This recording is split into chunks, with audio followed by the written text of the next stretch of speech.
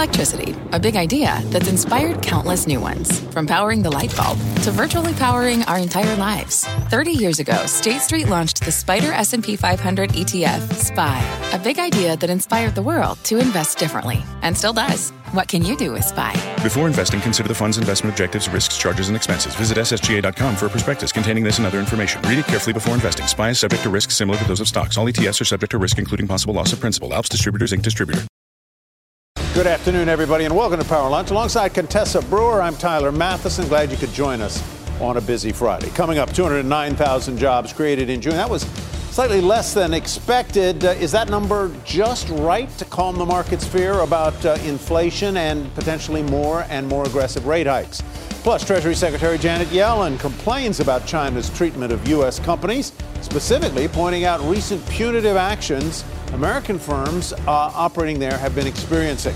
We'll discuss that and specifically what China's export rules could mean for chip companies. Contessa. Well, Tyler, let's get a check on the markets here. We have stocks higher after yesterday's losses, but this is a short trading week, and likely it will end in the red for the major averages. Here you're seeing the Dow Industrials up, hanging into the green here, up 0.15%. How's that as a wonky way to say that?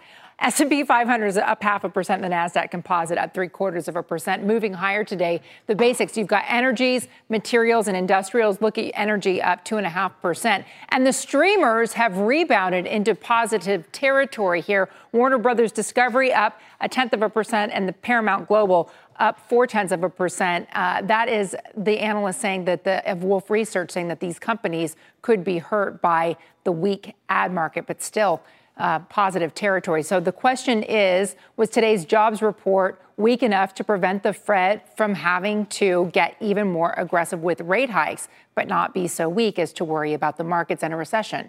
Tyler? All right, thank you very much. Let's move on. And the overriding question today is, was the jobs report weak enough to prevent the Fed from potentially moving forward with more rate hikes? Austin Goolsbee described today's number earlier on CNBC.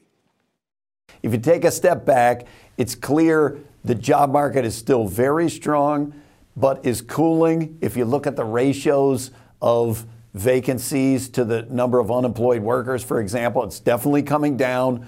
That we're getting to a more sustainable pace, which is what we need to do for inflation.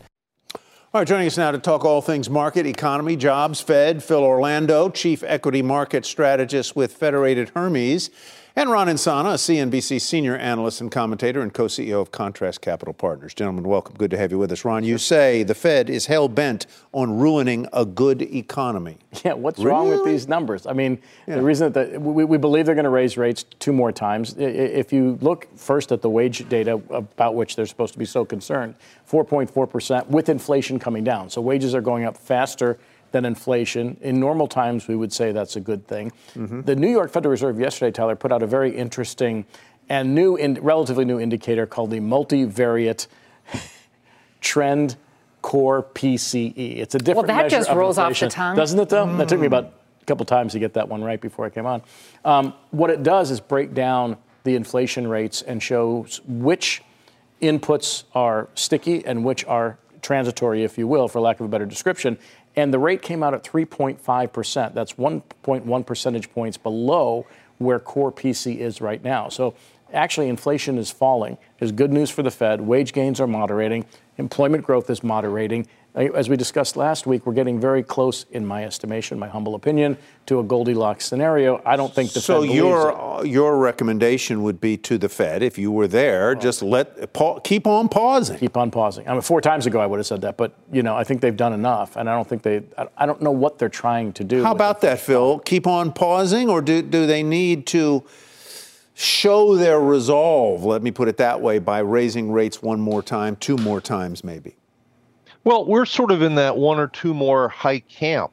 And Ron makes an excellent point with the decline in inflation. But one of the things that the market seems to be struggling with is the decline in the pace of headline inflation versus core inflation. The core inflation is coming down, but at a much more gradual pace. The market seems to be focused on the headline inflation. And the Federal Reserve keeps coming out and telling us we're focused on core inflation. We are forecasting a 2.2% core PCE number at the end of calendar 25. That's 2.5 years from now. And so therefore, we're going to remain vigilant and hawkish until we think we've got this thing under control. You look at today's jobs report, the non-farm payroll part of it was soft. The revisions from April and May were soft, but there were other elements of this report which were pretty robust. The household survey, the wage numbers, the hours worked. So there's something in this report for everyone. And I think if the Fed is hell-bent on tightening on July 26th, they found something in this report to justify that. Let me just make sure that I'm clear here. My question was really not so much what do you expect the Fed to do, and it sounds like you expect the Fed to raise rates one or two more times. I think Ron's point was, well, maybe they will do that, but it's probably not the right move. So is it your opinion that raising rates one or two more times is called for? Is the smart move to wrestle inflation to the ground without damaging what Ron calls, ruining a pretty good economy? Look, the reality is that the Federal Reserve is there looking at the Phillips curve trade-off, is saying, okay, look, we've got an inflation problem. We don't want to have to keep hiking interest rates to increase the rate of unemployment, slow the rate of growth in the economy, and push the economy in recession because we want to. We're doing this because we feel we have to. And the reality is that they feel that elevated levels of core inflation above that 2% target that they've established is a worse result for the economy, and we've got to take that bitter medicine. But you and I were talking before the show. You're really hyper-focused on wages and jobs and what the Fed should be reading into that. Yeah, it's a healthy economy. Wages are growing faster than falling inflation. The United States is growing faster than the rest of the world. Inflation coming down faster than the rest of the world. If I had any hair left to tear out, I would be doing it right now because I think the Fed is so misplaced in its concern. It's some of its own research from the New York Fed is showing core inflation, the type of inflation that Jay Powell has identified as being central to their argument, is falling faster than any other measure of core. So I think there's almost no reason to take down this economy. And my good friend Austin Goolsbee, I think, is right.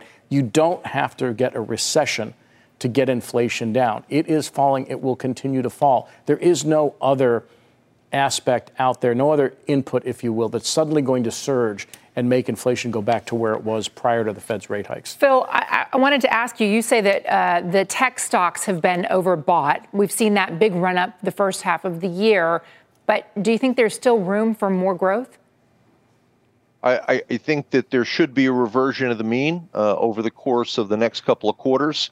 The stocks in the first half of the year, the 8 big technology stocks have rallied collectively by almost 60%. They account for about 28% of the S&P 500. You strip those names out, and the rest of the S&P, the other 492 names, are up about 3%.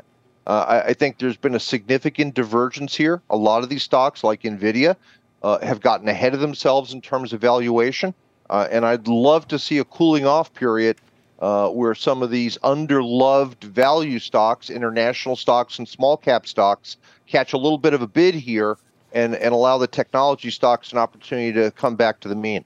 Phil Orlando, Ron and Sana, thank you, gentlemen. Appreciate that. Thank you. Similar to stocks, bond market showing a split decision following this morning's jobs report. The 10-year yield slightly higher, the 2-year falling after hitting a 16-year high.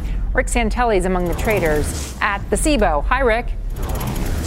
Hi, Contessa. Absolutely. What a split decision it is. The market always has an opinion. I call it a so-so report. 209,000, not too bad this far into what is considered a pretty good recovery after COVID. But do remember, it's still the weakest job growth month over month since December of 2020. And that 2-year, what's it telling us? Look at a 3-day chart of 2s on top of 10s. 10s are going up on its golden path, Mr. Goolsbee, but 2-year yields are stagnating. They're going down. That's the market telling us that all those investors that were short 2-year because they were in tune with the Fed are starting to question that. And if you open the chart up towards the middle of February, you can see that 507 yield, high yield close in March 8th. We traded through it intraday. But a roller coaster goes round and round. The only thing that counts is where you get on, where you get off. It's the closes that matter. And it has not closed above 507, and that is key. If you look at a 2-year chart, starting to look like a double top. So let's go find a trader and see what they think. Paul. Hey, Rick. How you doing? It's not like you didn't expect me. Okay, here's what I want to know. Okay, what did you and the traders on the floor think of today's jobs report? The number is lower than it's been, but it wasn't very much below expectations, so we took it in stride, and the markets definitely take it in stride as well. Do you think expectations got out of phase because of the wrong direction of the strength of the ADP report? Yesterday, people were optimistic that we might get some action with this number today based on that, and we see that ADP doesn't really matter. I have to interrupt you. You know how you spell optimism on this trading floor? Premium volatility. What did premium volatility do yesterday? Yesterday was our first day in a while where we saw a big rip in the VIX. People were coming for the skew and the vol. Already, that's pretty much already all gone. So they loaded up, and now it's pretty much gone. But there is something you were talking about with me off camera. Hopefully, we're looking at a VIX chart. You know, the VIX bottomed recently, but what are we starting to see? Well, it bottomed last week, towards the end of the week, and then early this week, we saw some buyers. That culminated yesterday morning. With this number today, things are calm.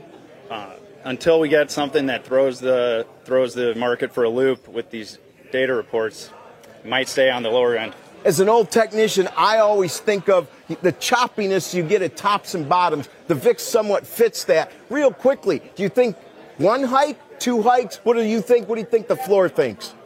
The floor is probably 1.5 to 2. July seems pretty locked in right now, outside of something crazy next week, CPI. And then we'll see. CPI is all about crazy. We have CPI next week. Paul, we have to run. Thank you for taking the time on this holiday shortened week. Contessa, back to you. Rick Santelli, thank you. Coming up, Janet Yellen breaking out the tough talk with China, criticizing the government's punishment of U.S. companies.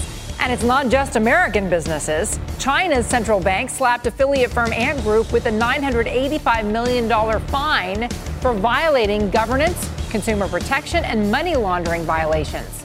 Power Lunch, back right after this.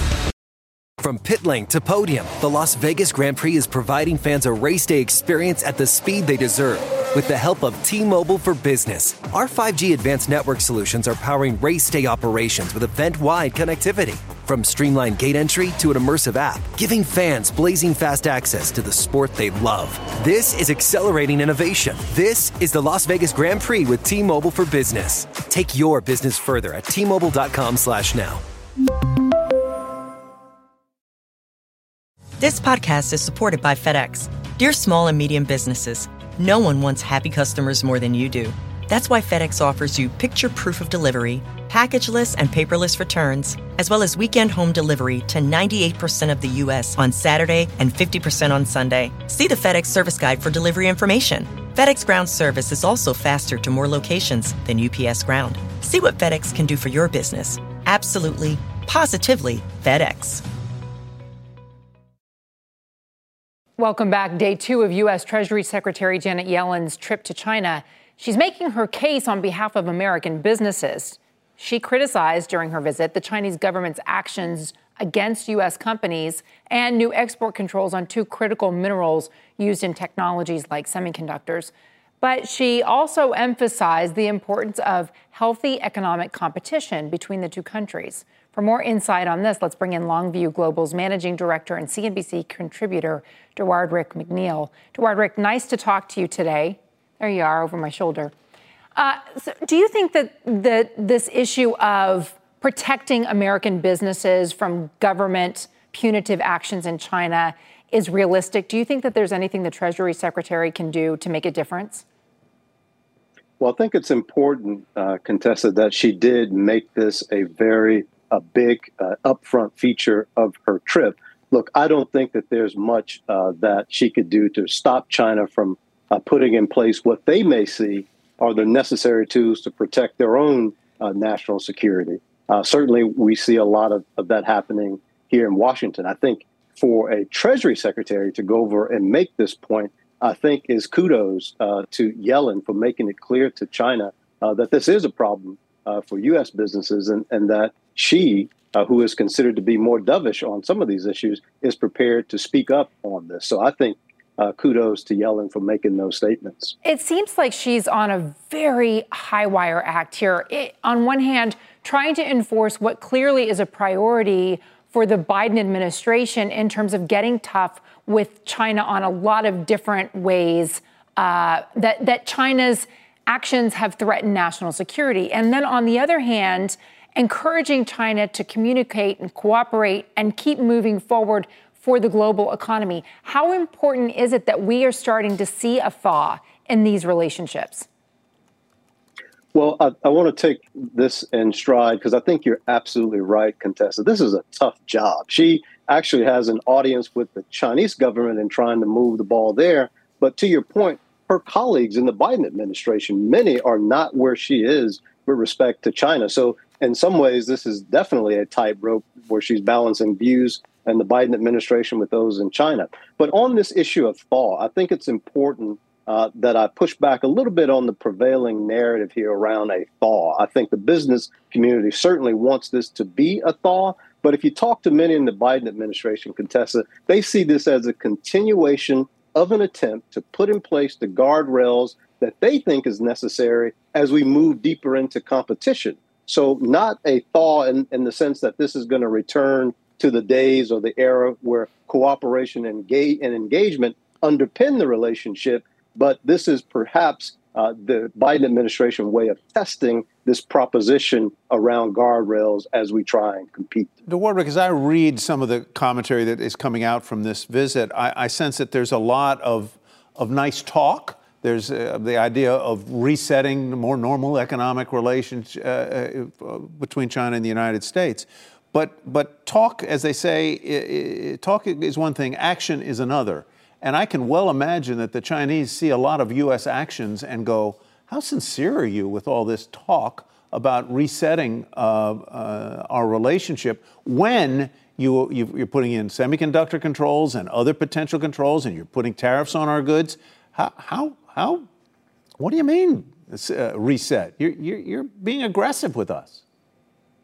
Well, Tyler, I think you hit the nail on the head here in terms of China challenging the sincerity of this notion of a healthy, these are Janet Yellen's words, economic relationship. But look, I think it's important for us to realize that both of these governments are putting in place what they believe to be protections for national security that in some ways will continue to trump development and economic growth. And so I think that is the reality of where we are, Tyler. But I do think it's important that the Chinese take Yellen at her word. And this is Wimbledon week, so meet her at the net and show after this meeting is over that they are prepared to do some things to find common ground and to find ways to cooperate. But to your point, Tyler, the proof happens after the meeting with the action. And at the moment, I see on both sides a lot of national security related, competition related policy action still in the pipeline. So I don't think we're out of the woods yet here, Tyler. Do you think U.S. companies would be wise to approach business in China with a healthy dose of skepticism? Yeah, you know, this is one of those situations. We saw this happen after COVID, where there's this real exuberance to see China return to the China of old. We saw that with some of the misplaced views on where the market was going. I think we're seeing the same thing with respect to these trips by Blinken and Yellen. Kerry may be next. You know, we have to take this slow. This relationship is not going to be repaired overnight, and it will not return to what it was during the Obama administration and eras earlier. We're in a totally different world, and I think businesses are going to have to accept that and really start to adjust how they view China going forward. Let me try and squeeze in one quick final question and quick final answer. Often these meetings are seen as win or loss, win for Yellen, loss for Yellen. But maybe in this case, the win is that things just don't get worse, that things get stabilized and don't run off the rails. What is your reaction to that quickly? I'm very happy with a floor underneath the relationship, Tyler, and I think that's how we should look at this. It's unfair to put all of the onus on Yellen to try and come back with a quote unquote win. But if she can help to establish the floor under this relationship, if she can have someone in China meet her at the net and also do the same, that's a pretty good outcome for this visit, in my view. All right. DeWardwick, thanks. Appreciate it. Always your time. DeWardwick McNeil. And further ahead on the program, sous chefs, supermarkets, and spice lovers are sweating over one shortage in particular, sriracha. Yeah, you got it. Sriracha? Sriracha. Details and pronouncers. Pronunciation lessons. From a flat tire in the city to a dead battery on a distant drive, AAA is partnering with T-Mobile for Business to accelerate response times and get more drivers back on the road fast. Our nationwide connectivity powers location telematics, so AAA's fleet can find stranded drivers quickly while being fully equipped with the in-vehicle tools to have answers when they get there. This is elevating the member experience. This is AAA with T-Mobile for Business. Take your business further at T-Mobile.com/now. All right, time now for our weekly ETF tracker. This week, we are going to focus on technology funds, which saw net outflows of $635 million in the latest week. This, according to our partners at Track Insight. Two big factors, fears of rising interest rates and the possibility of a second half slump after a hot first half. The Nasdaq up 30% so far this year. Today's gains cutting into the weekly losses for some of the broader tech ETFs, including the QQQs. Let's look at a few of them here on my left, your right. But you're seeing some big gains in some specialized area of tech, fintech, self-driving, and amplified data sharing ETF up more than 7% this week. More information available on the FT Wilshire ETF Hub. Contessa? Tyler, thank you. Let's get to Eamon Javers, who has the CNBC News update for us. Hello, Eamon. Hey there, Contessa. There's growing criticism for cluster munitions amid reports the U.S. will include the controversial weapons in a military package to Ukraine. The UN chief issued a statement saying he stands with the more than 100 countries who banned them over concerns about the widespread damage they can cause. The Biden administration is expected to announce the package later today in an effort to help in Ukraine's counteroffensive against Russia. Special counsel Jack Smith spent more than $5 million in the first 4.5 months since he took over 2 criminal probes focusing on former President Donald Trump. The spending was revealed today in a Justice Department report. The bulk went toward paying for personnel. Smith's office already charged Trump for allegedly mishandling classified documents. Smith is also investigating Trump's role in the January 6th insurrection. And about 190,000 portable chargers are facing a recall because they could start a fire.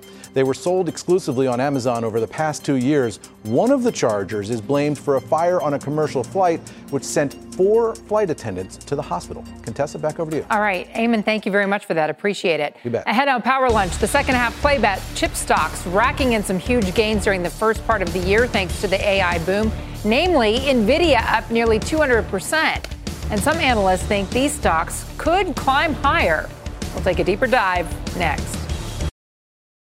Well, the AI boom was great for chip makers in the first half of the year, but will the hype remain as 2023 continues? Christina Partsinevelos has all the answers in the second half playback. Crystal ball. Yes. Let's talk about it. NVIDIA up 200% year to date. AMD up 78%. Marvell 66%. All these tickers vastly outpacing the S&P Tech Index.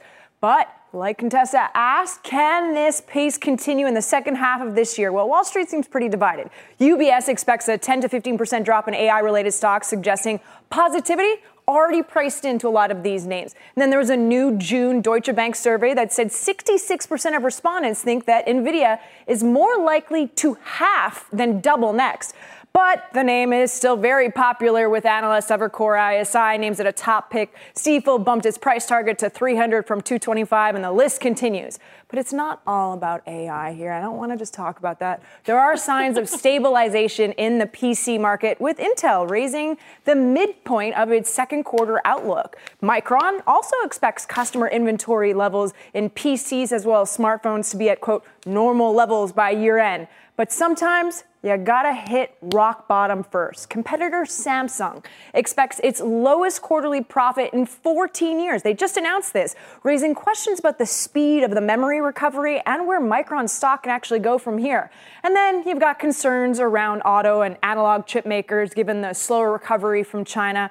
And that's probably part of the reason why a recent Bank of America investor survey showed Wolfspeed and analog maker Texas Instrument among the most shorted names in those portfolios.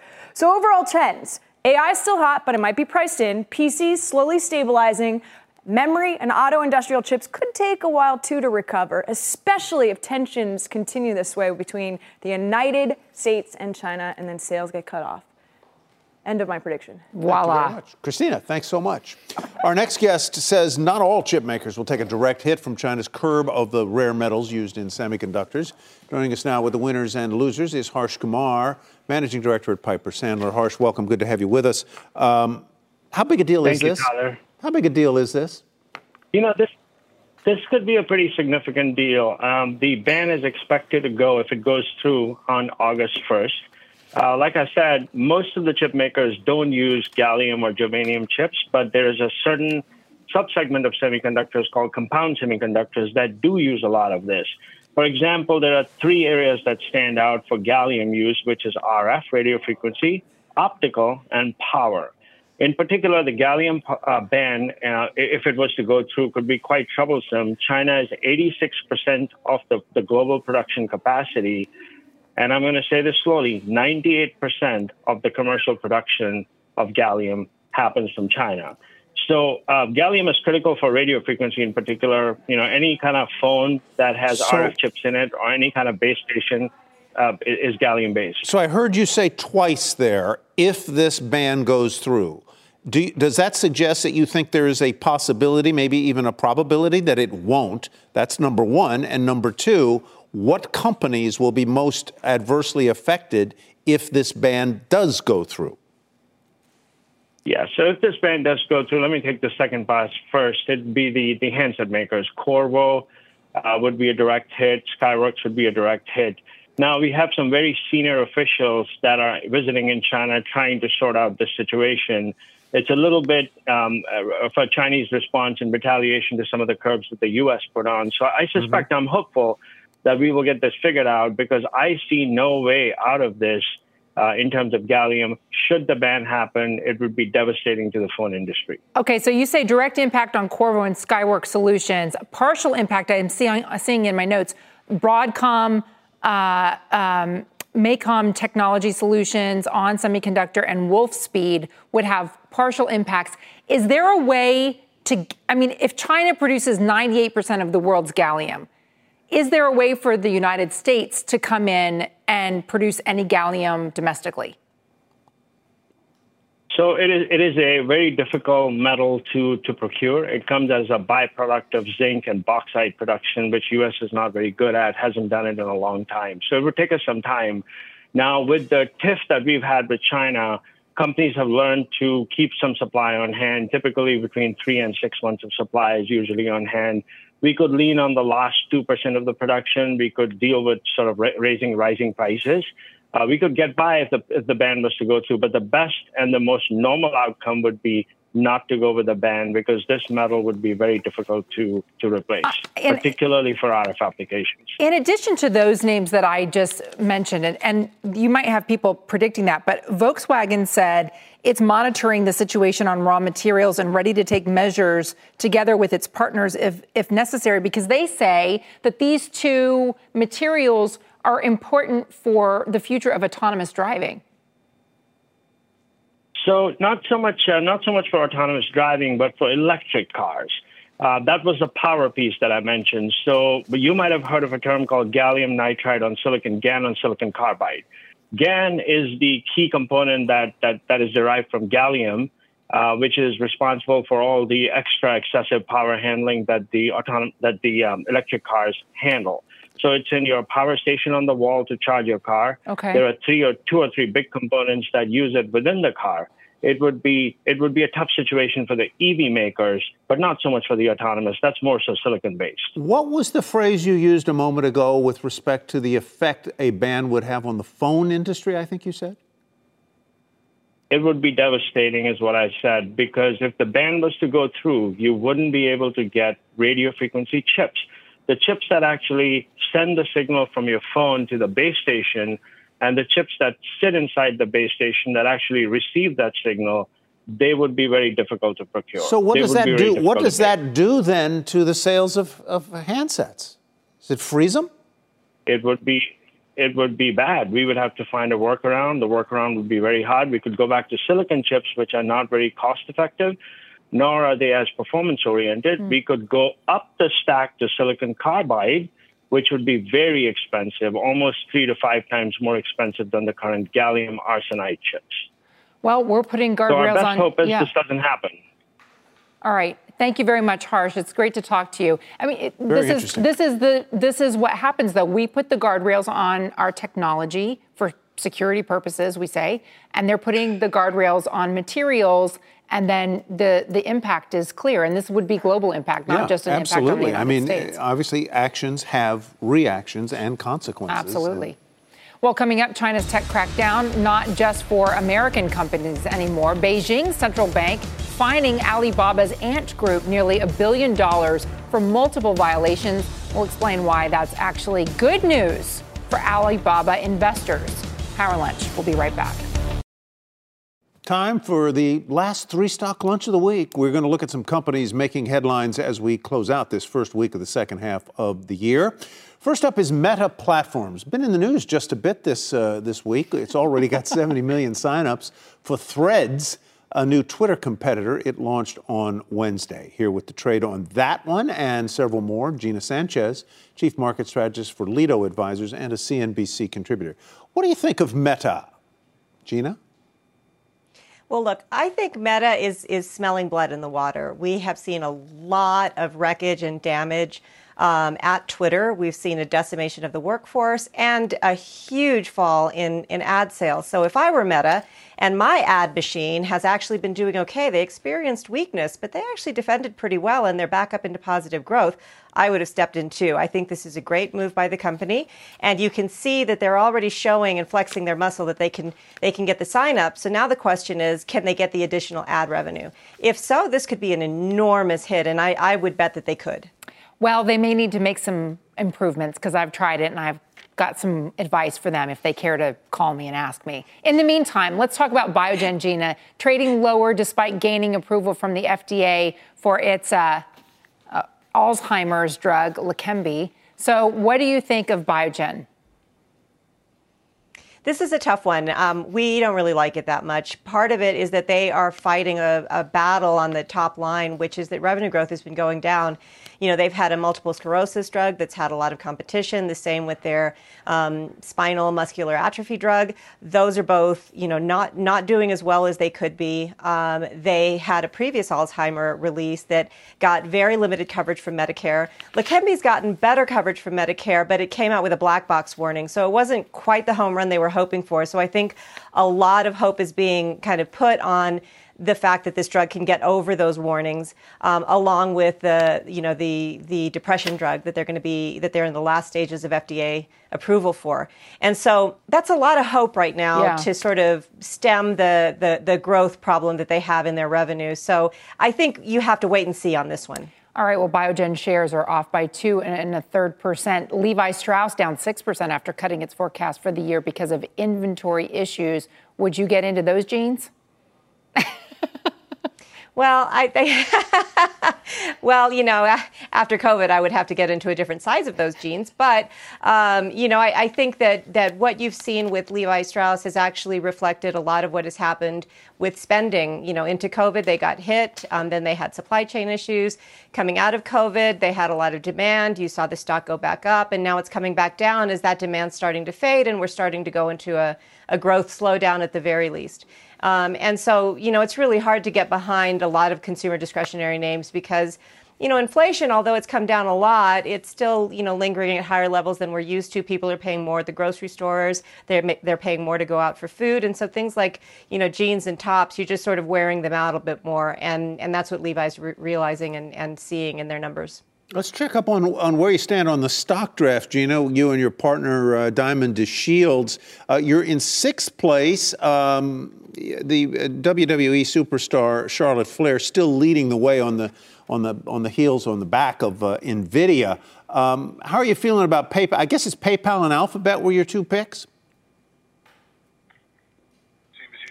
It's Gina Sanchez. I don't know when I... What the conversation is going to continue. Looks like we had a little hiccup there. Yeah. Can we show the screen? Can we show the screen over there? Yeah, let's do that. So there's going to be so right now there's a smackdown from Charlotte Flair coming in because she picked NVIDIA. It would be hard to beat anybody with NVIDIA right now because of the sheer amount of growth that stock has seen. Yeah. Yeah, we lost Gina. We're sorry, Gina. We apologize, but you're in 6th place. Lots of time left. There you see. I don't know whether those are in order or not, but Flair is leading. What an amazing little outfit she has there, right? Yeah, right. Yeah, it almost looks like AI. Let's stick around. Tech Check is next. Welcome back to Power Lunch. Shares of Alibaba jumping today, even though Ant Group, which Baba partially owns, has to pay nearly $1 billion in fines. Deirdre Bosa joins us now with today's Tech Check. So why are investors reacting so optimistically to this fine? Well, on one hand, $1 billion fine is a lot of money. It's one of the biggest fines levied on a Chinese company by the authorities. But the bigger point which investors are reacting to is that this perhaps signals the end of all of this regulatory pressure on Ant Group that started way back in 2020 ahead of its IPO. But when you think about how much value has actually been destroyed over the last few years because of this regulatory pressure, because of changes that Chinese authorities wanted the company to make to its business model, to its profitability, it is much, much bigger than $1 billion. Take a look at the screen right now. At its peak, it was valued at over $200 billion. It is now valued somewhere around $64 billion. So that is just an enormous gap. And that has also hurt Alibaba. Alibaba has about a 33% stake in Ant Group. So even if this does now free up Ant to go public eventually, have an IPO in Hong Kong or the US, most likely in Hong Kong, so much damage has been done to the company and Alibaba, which is it's a subsidiary of. And we've also seen some news on Alibaba's competitor, Amazon.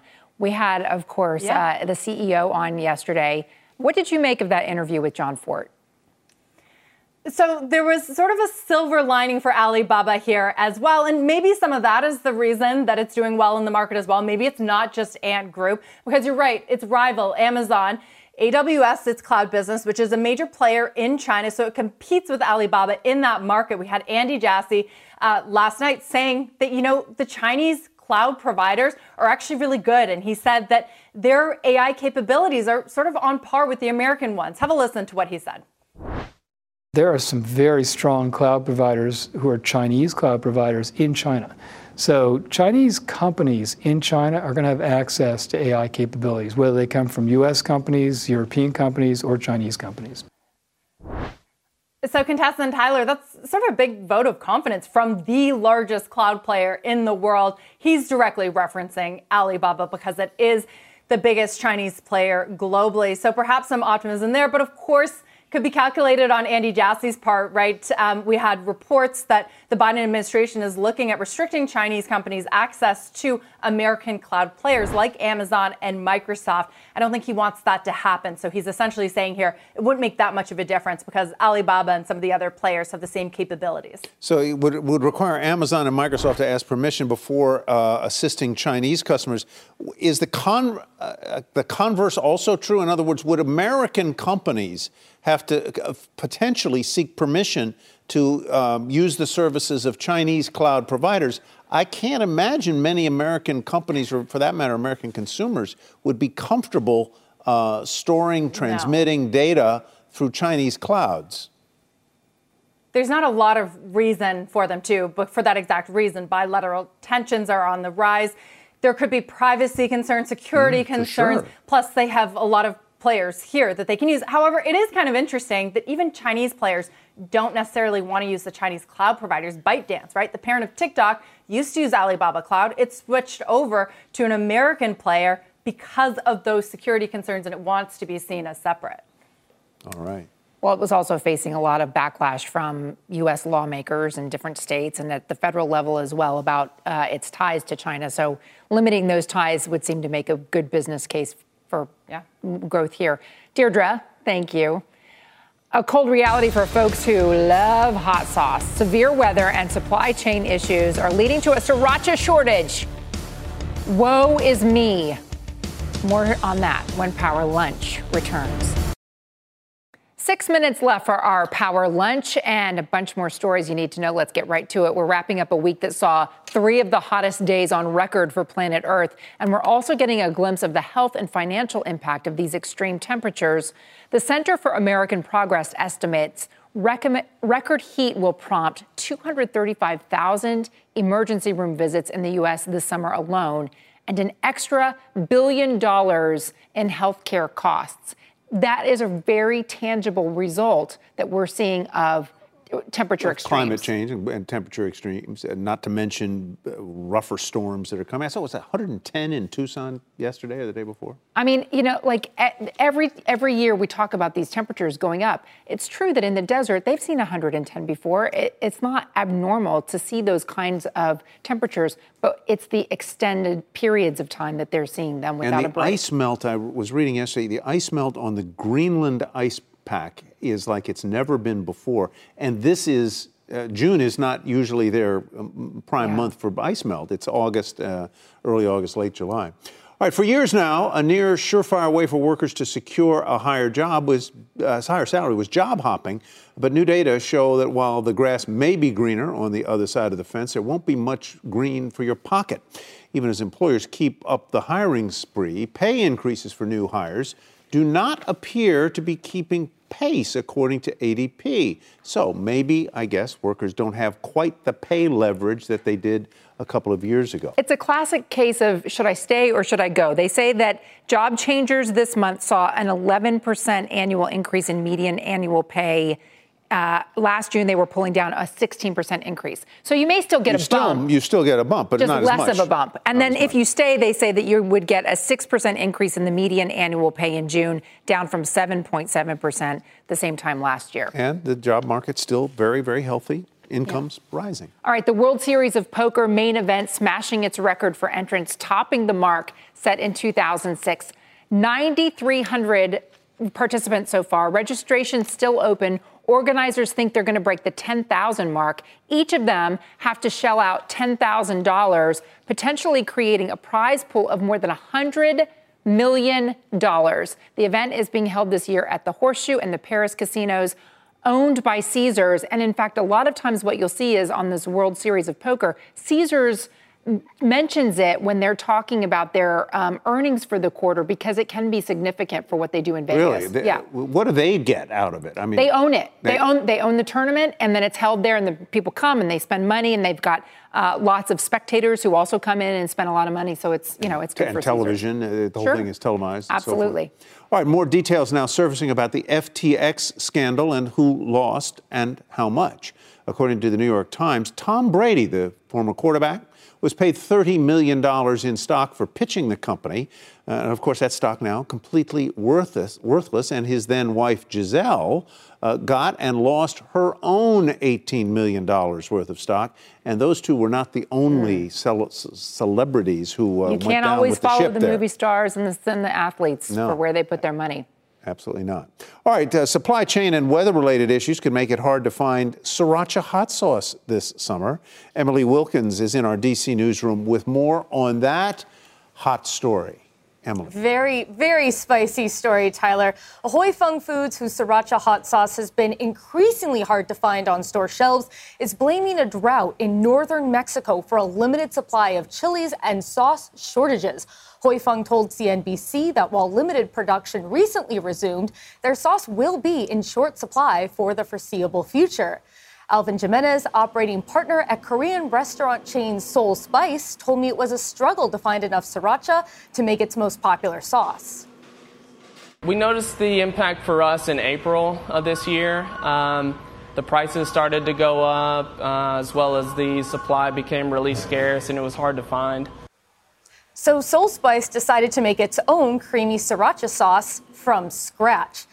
Tyler, Contessa, I have here some, and I'm going to hold on to this because I just checked Amazon, and a single 17-ounce bottle of sriracha is going for $50. Well, in that case, it seems like a good. Talk about a way to invest. Stop thinking what I'm thinking at the same time I'm thinking it. Taking the words right out of your mouth. There we go. Well, that's Emily, thank you. Hold on to that. That bottle may be worth $300 in a couple of months. You never know. There's going to be sriracha hoarding. Sriracha hoarding. Busy week, interesting week. Market sort of taking some lumps this week for a change. Yeah, here and there and everywhere, but you can see the Dow right now just barely in the red, flat for the day. S&P 500 is up 0.75%, a third of a percentage point. A third of a percent. All right, everybody, thanks for watching Power Lunch. Have a good weekend. From their innovative practice facility to unmatched views from the fairway, the PGA of America is helping lower scores and elevate fan experiences with 5G solutions from T-Mobile for Business. Together, we're using AI-powered analytics to expand coaching tools and bringing fans closer to the pros with 5G connected cameras. This is game-changing innovation. This is the PGA of America with T-Mobile for Business. Take your business further at T-Mobile.com/now.